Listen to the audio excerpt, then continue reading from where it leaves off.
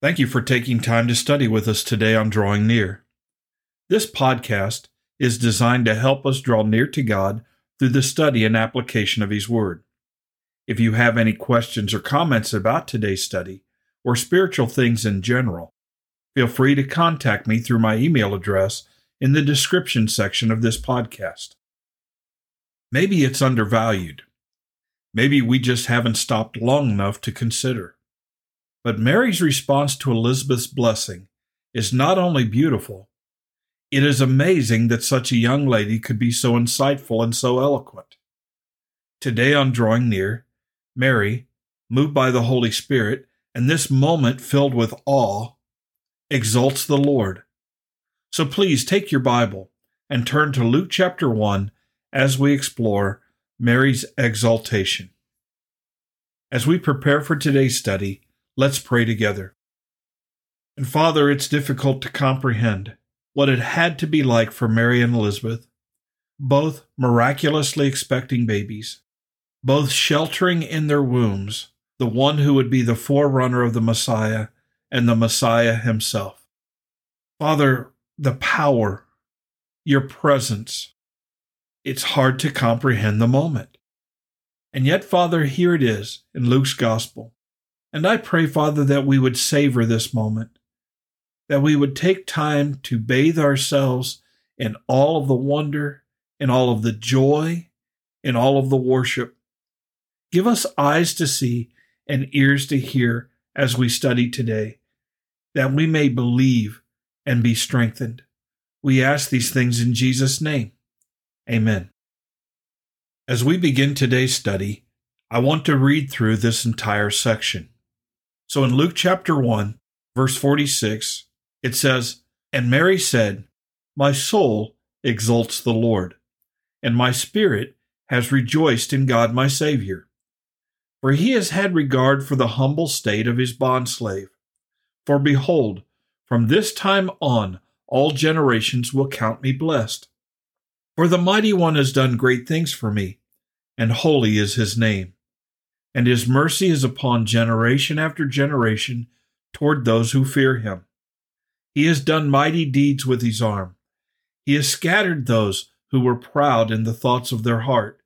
He has brought down rulers from their thrones, and has exalted those who are humble.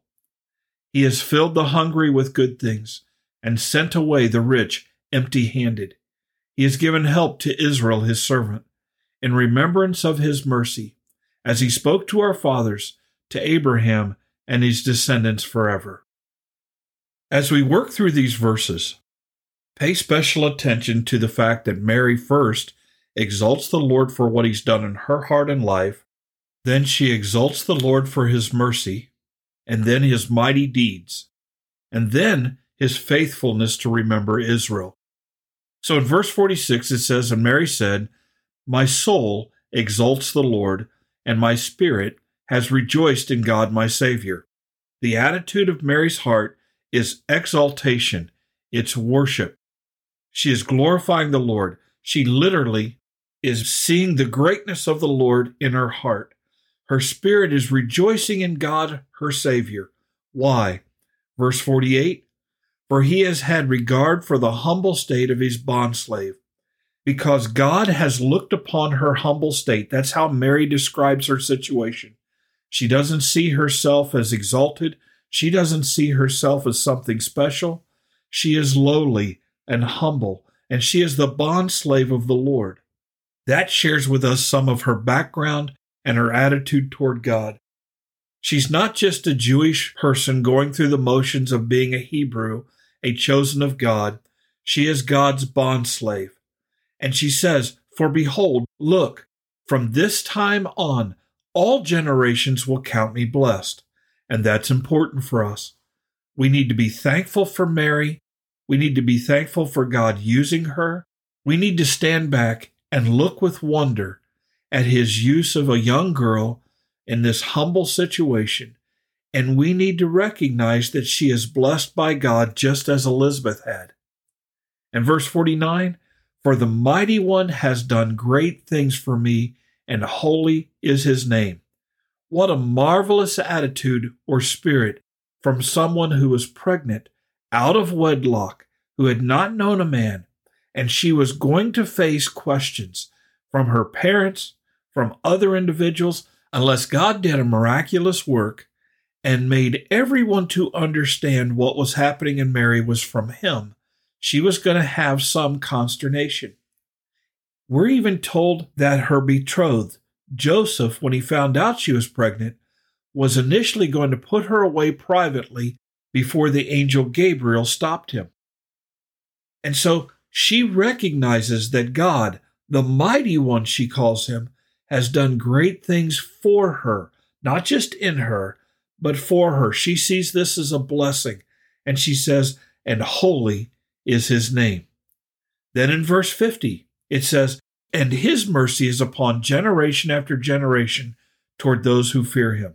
I believe what Mary is saying here is this, that she has feared the Lord, and he has acted mercifully toward her, and in his providence is now using her to bring the Messiah into the world. Then she continues by talking about the mighty deeds of the Lord. Verse 51, he has done mighty deeds with his arm. He has scattered those who are proud in the thoughts of their heart. He has brought down rulers from their thrones and has exalted those who are humble. He has filled the hungry with good things and sent away the rich empty-handed. God's strong arm, his mighty arm, has performed wondrous deeds, mighty deeds. And these deeds are, he is bringing down the proud, he is bringing down the powerful, he is bringing down the rich, while exalting the humble and the lowly. It's similar to the theme of the first few verses. Mary sees herself as lowly, humble, and exalted by the Lord, and she sees what God is doing in the world. We need to pause and understand. God rejects the proud of heart. Those individuals that we value, that we look up to, God lays low if they do not humbly trust in Christ. It is the lowly, the humble, the poor in spirit, the hungry, that God exalts, and those who oppress them and those who overlook them, God rejects.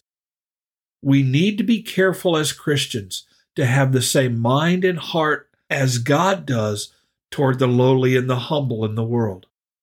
And then she says in verse 54, he has given help to his servant Israel. In remembrance of his mercy, as he spoke to our fathers, to Abraham and his descendants forever. What help is God giving to Israel?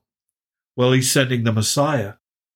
After 400 years of silence from Malachi to Matthew, or from Malachi to John the Baptist, now God is moving, and he's sending the forerunner of the Lord Jesus. He has caused two women to conceive miraculously, and the offspring that they will produce will shake the world forever. This passage contains amazing insight, the kind of insight all of us need to have in our hearts as we see what it is to worship the Lord and to praise him and to magnify the Lord, exalt his name. God remembers his servants. God has mercy toward the lowly. God's mercy is upon generation after generation toward those who fear him. God is faithful to remember his promises. All of that is contained in this passage. What a wonderful passage. I strongly encourage you to take time to slowly read through this passage, read through Mary's words, and think about who God is and what God does according to his will, who he favors, who he rejects. Because this passage tells us what our mindset ought to be toward individuals on the earth. Father in heaven, we thank you for your word.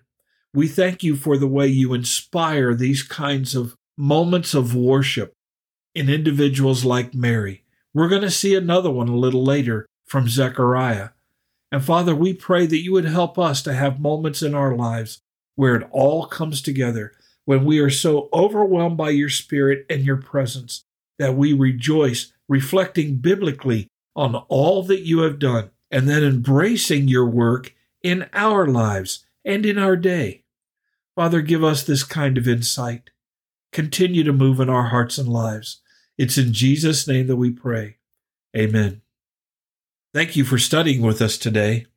You can subscribe to these podcasts on Apple Podcasts, Google Podcasts, Spotify, TuneIn, or the Facebook page Drawing Near.